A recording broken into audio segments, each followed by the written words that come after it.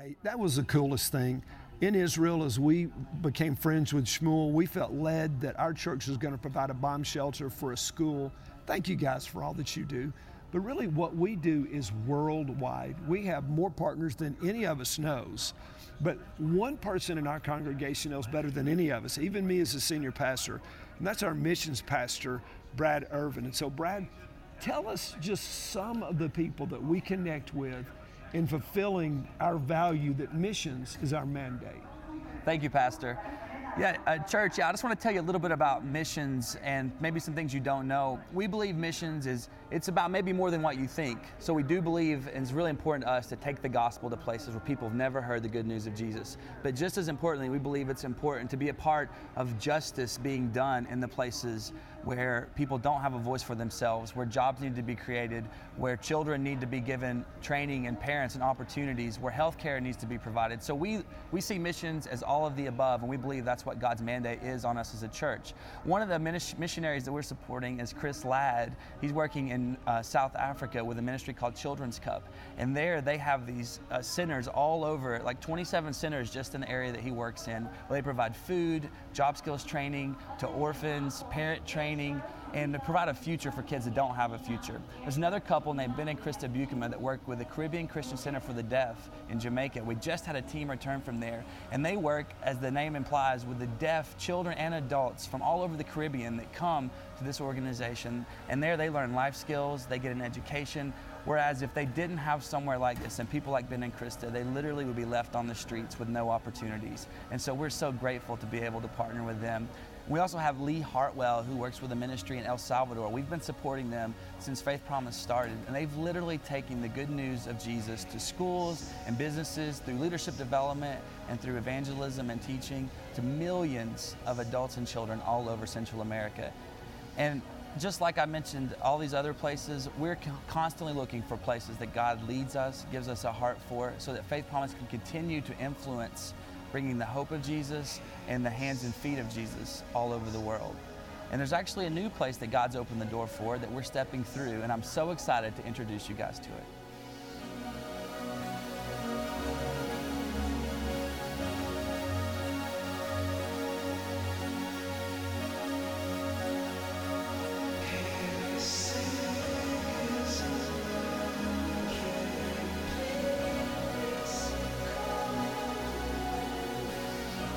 You know, Michelle and I were on a cruise a few weeks ago celebrating our 30th anniversary. I talked about it last weekend. Now, while I was praying about 28 days of life, again, not a sermon series, but literally a way of life, God spoke to my heart. And I really was thinking about this weekend, and this is what the Lord said to me, that most of His followers shrink their world. You do it, I do it. We end up shrinking our world to the people we know, the places we go. It's your family or your small group, maybe even your campus. But we tend to shrink our world down to that which we know. When what God wants to do is to expand our world to the 7 billion people that we share this planet with, that we would care about them, that we would all care about each other. On that trip, we knew that we were going to go to Pearl Harbor. It was a must-see when we were on the cruise. In Pearl Harbor, they built a war memorial right over the battleship, the Arizona. It took the direct hits. It sank. Over 1,100 sailors died almost immediately. Many of them never knew it hit them. They never even got out of their bunks. And so they didn't try to get the bodies out. They just built a memorial over this great big tomb. Now, frankly, I didn't know a name on that wall. They all died before I was born. But God began to well up in me this caring about those guys. And I wondered, where did they go? They died immediately. When those men went to bed the night before, they had no idea that they would not wake up or that would be their very last day. As we pull up to our Costa Rica campus, let me ask you a question. All of Faith Promisers, what would life be like if we all lived every day like it was our last and we cared like Christ wants us to care?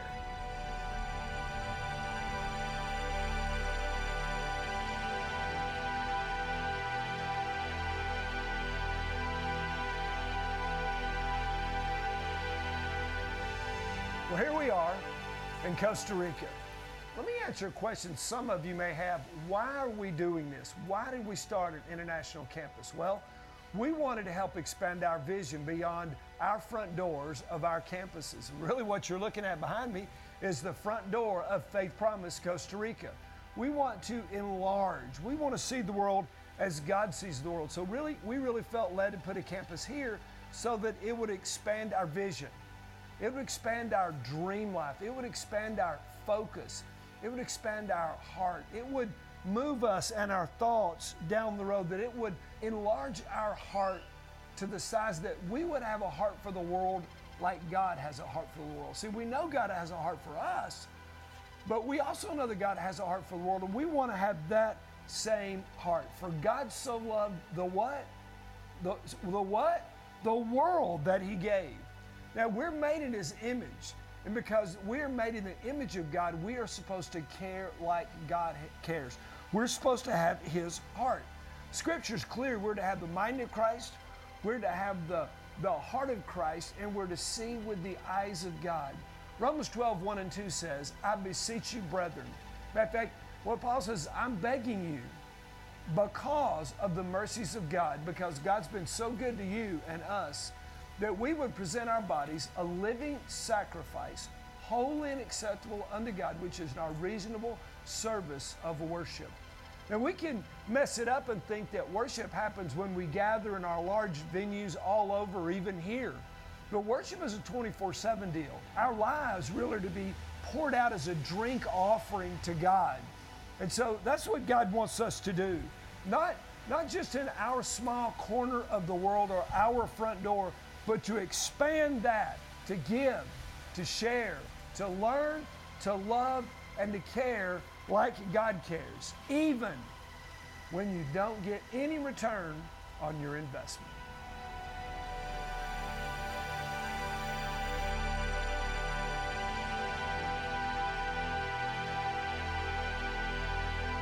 See, Jesus was clear. We talked about it last week in Luke chapter 6. We love those that don't love us back. We feed those that don't say thank you. We clothe those. We love our enemies. When people take things from us, they take your coat, give them your shirt. If you missed last weekend, I would challenge you, go to our website and get that, because it's just absolutely so important in the life of a believer. And I'm going to tell you what, one of the reasons I believe God has blessed our family, our congregation to such a level, is because we really are expanding, increasing, extending. Our heart is burdened, our heart is broken. God is molding our heart. Again, we are not being conformed to the image of this world, but we are being transformed by the renewing of our mind. We're no longer being crushed down, because the world's image is, it's all about you, do, get, it's all about what people can do for you. But we are to be transformed, the Bible says, by the renewing of our mind, and that is that we walk in a new way, and that is loving other people. And so, I don't know where you came from, your background, how you were raised, but on every campus, almost 6,000 worshipers this weekend, many of you never dreamed that you'd care. And those of you who are there, you know what I'm talking about. You never dreamed you'd care about other people. You never dreamed you'd go. You never dreamed that you'd pray. You never dreamed that you would give. But look at you today. As a matter of fact, look all around you. Go ahead and look. Turn away from all the screens. Look around the room. You're sitting with people right now who are growing into the men and women that God intended for them to be. And that is just so cool. Together, we're making a difference, whether it's in Costa Rica, whether it's in Campbell County, whether it's in Blount County, wherever it is, we're making a difference. And really, when you consider all of our ministries, our missions, when you consider all that's going on around Faith Promise and our small group ministry, people are being saved every single day. It's the book of Acts. Now, I want you to think with me for a minute. Again, behind me are the empty seats of Faith Promise Costa Rica. How many people will be saved in this place? How many lives will be changed? How many people will be transformed? It's just incalculable. Only heaven will record it. Again, we'll have trips down here. We'll have probably 2 trips every year. There's one, if you go to the website, you can check this coming up just ever so quickly. There's another one later this year. But why are we coming? We're coming because we care. Many of you have been on mission trips. Others of you are going to go to on mission trips with us. And you know, there's a certain portion of our congregation that God is calling to full-time missions. Not to just go with us to a place where we're partnering to transform a community. But in reality, God may be calling you to a place around the world that you're going to go and live there. Some of you may never be able to go on a mission trip, but as we give, as we serve together, we're all making a difference. Now, this is the mind-boggling deal. Again, if you're listening, say I am. Okay, this is the deal. Even if you can't go, and even though some of you, thousands of you will never see this, you care. Man, that is a God thing. Why do you care? You care. It's just, it's amazing. It is absolutely God. Growing up without Jesus, and you guys have heard me share my story, but some of the things that I said all the time as a student, as a kid, as a young adult is, who cares? Not my problem. Or my favorite, I could care less. And I said it because I'm in it. BC, before Jesus, before Christ, before I was saved, only one person mattered, and that was me. Then I was saved, and God took out my heart of stone and gave me a heart of flesh and put His Holy Spirit in me. And as God put His Spirit in me, let me tell you what God did to me and you. God injected compassion. God injected care right into you. It's a miracle. Matter of fact, right now, all across our campuses, the Spirit of God is moving. And He literally right now is just injecting your heart with care and compassion. And some of you, it's a new feeling. It's a new deal, but God is growing our heart. And so it's just amazing. But that's what God does. He puts compassion in us. Jesus said the number 2 command in all of this Bible, this whole Bible, the number 2 command is love your neighbors yourself. Love God with all your heart, soul, mind, strength, and body. Love your neighbors yourself. Love God, love others. Jesus said you can distill, that you can take the whole Bible down. Love God, love others. The royal law is love others. And so the great command is to love God. And that is what He's called us to do. Well, okay, if I'm to love my neighbor, Chris, who is my neighbor? Well, in Luke chapter 10, Jesus answered that. And so let me sort of give you His answer as he was responding to the same question in Luke 10:29. And who is my neighbor? Jesus has just said, love your neighbors yourself. Look around the room. Look at your campus right now. That's your neighbor. Think of all of our campuses, even here in Costa Rica. Your neighbor, people you work with, people that you live with, people you go to school with, people on your ball team, people you hang out with, those are your neighbors. But it's also people around the world are your neighbors. People in China, people in the Ukraine that are at war, people who lost family members in that Malaysian aircraft that we don't know where it is. All kind of around the world, there's tragedies, there's difficulties that people are experiencing. They're our neighbors. Because Jesus said when someone is hurting, whether it's kids in a school in Israel that we provide a bomb shelter for, whether it's in Iraq or Iran, whether it's a persecuted believer in China, whether it's someone in the Middle East that's being killed for the faith in Jesus, they are our neighbor. Matter of fact, how can we be at peace when our neighbor is at war? We're supposed to care. And so that's why we're here, because we care. And so as we launch today, this weekend, as we launch Faith Promise Costa Rica, man, you know what I know about some of you? What you're thinking right now. How does he know? I know. You're thinking you wish you were here. Man, so do we. We wish you could be here. But in weeks to come, we'll be showing you some video. You'll get to see this place with people worshiping and people getting saved. And again, it's going to be a great weekend. Our neighbor, remember in the story in Luke chapter 10, a Jewish businessman has gone on a journey. And as he goes, he falls among, the Bible says, he falls among thieves, robbers. They strip him, beat him, and leaving him half dead in a ditch. Now, it's a crime, it's a brutalization, and it's a racism. Because this most likely happens in Samaria. Samaritans have attacked a Jew, and there's a race war that was going on in Jesus' day between these two. And so this guy's brutalized. He's left in the ditch, half dead. Well, on the other side, what happens a little later? a religious leader, a temple leader. Let's say a church leader walks by, sees him, goes to the other side of the street. A little while later, another church leader comes by, sees him, walks on the other side of the street. Now, my question to you is, how would you feel if you were laying half dead in a ditch and you saw church people walk by you, see you, and ignore you? Now, we don't know if this guy was screaming. We don't know if he was knocked out. The scripture doesn't give us that detail, but we know he was laying there dying, and we know that those temple people didn't care. And then a Samaritan. As Jesus is telling this story to Jews, they all already don't like this guy because he's a Samaritan.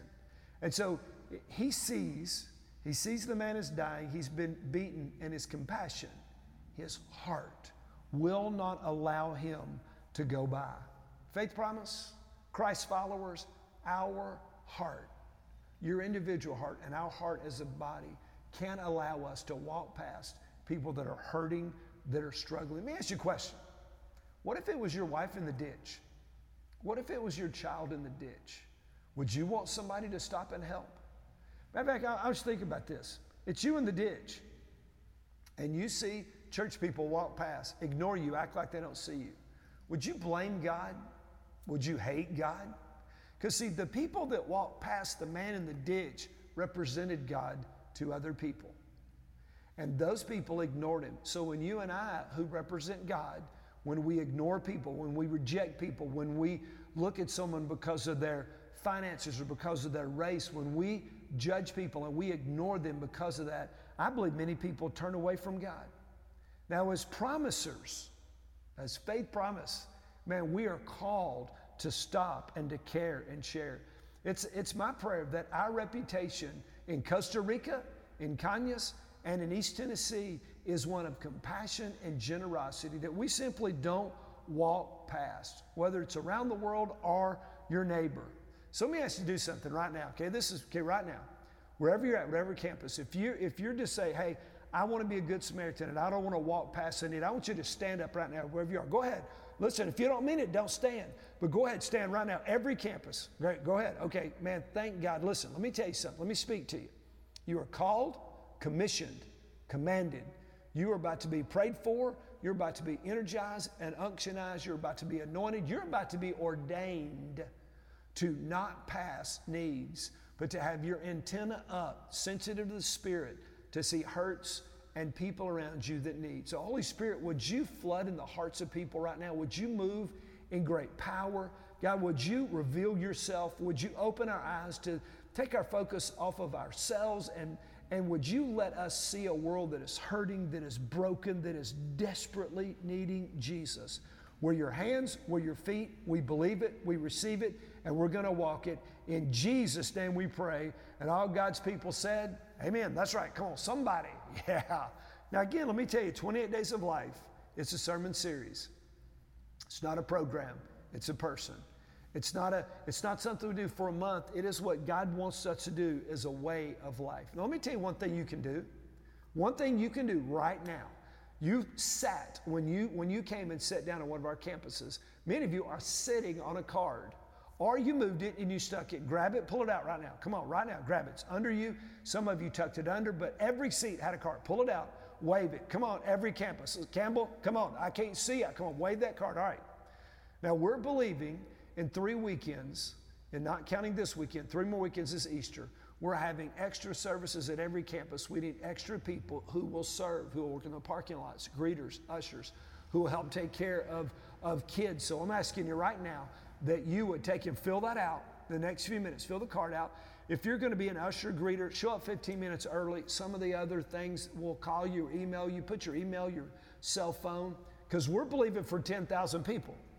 Now, we had almost 6,000 this weekend. We're going to have about 100 more people. So I want to challenge you to do that. Fill it out, drop in the offering box. Hey, listen, does God want us to serve? So come on. If we're going to have 10,000, all hands on deck. One more thing. Some of you are thinking, hey, Chris, this is not for me. If you're not born again, I've not been talking to you. Because if you haven't been saved, you're never going to want to serve. You're going to have a heart like I used to have. It's all about me. It's all about my family. It's all about what I have. See, when Jesus invade your heart, you care. So right now, if you're wondering, maybe you need to take the leap of faith. God's been dealing with you, but you're ready. You know you're separated from God and you need a new heart, a new life, and a new start. That you sinned and your sins have separated you from God. Right now at every campus, just every head bowed, every eye closed right now. Just confess this with us together. Faith Promise, pray it out loud with our folks that are about to be saved. Say, Dear Jesus, I know I've sinned. I'm so sorry. Forgive me. I confess you as Lord. I confess you as my Lord. Ask for your heart. Ask for your mind. Help me to care. Help me to share. Thank you for dying for me. Help me live for you. In Jesus' name. And all God's peoples, come on, Faith Promise, every campus, come on, let's celebrate all that God has done.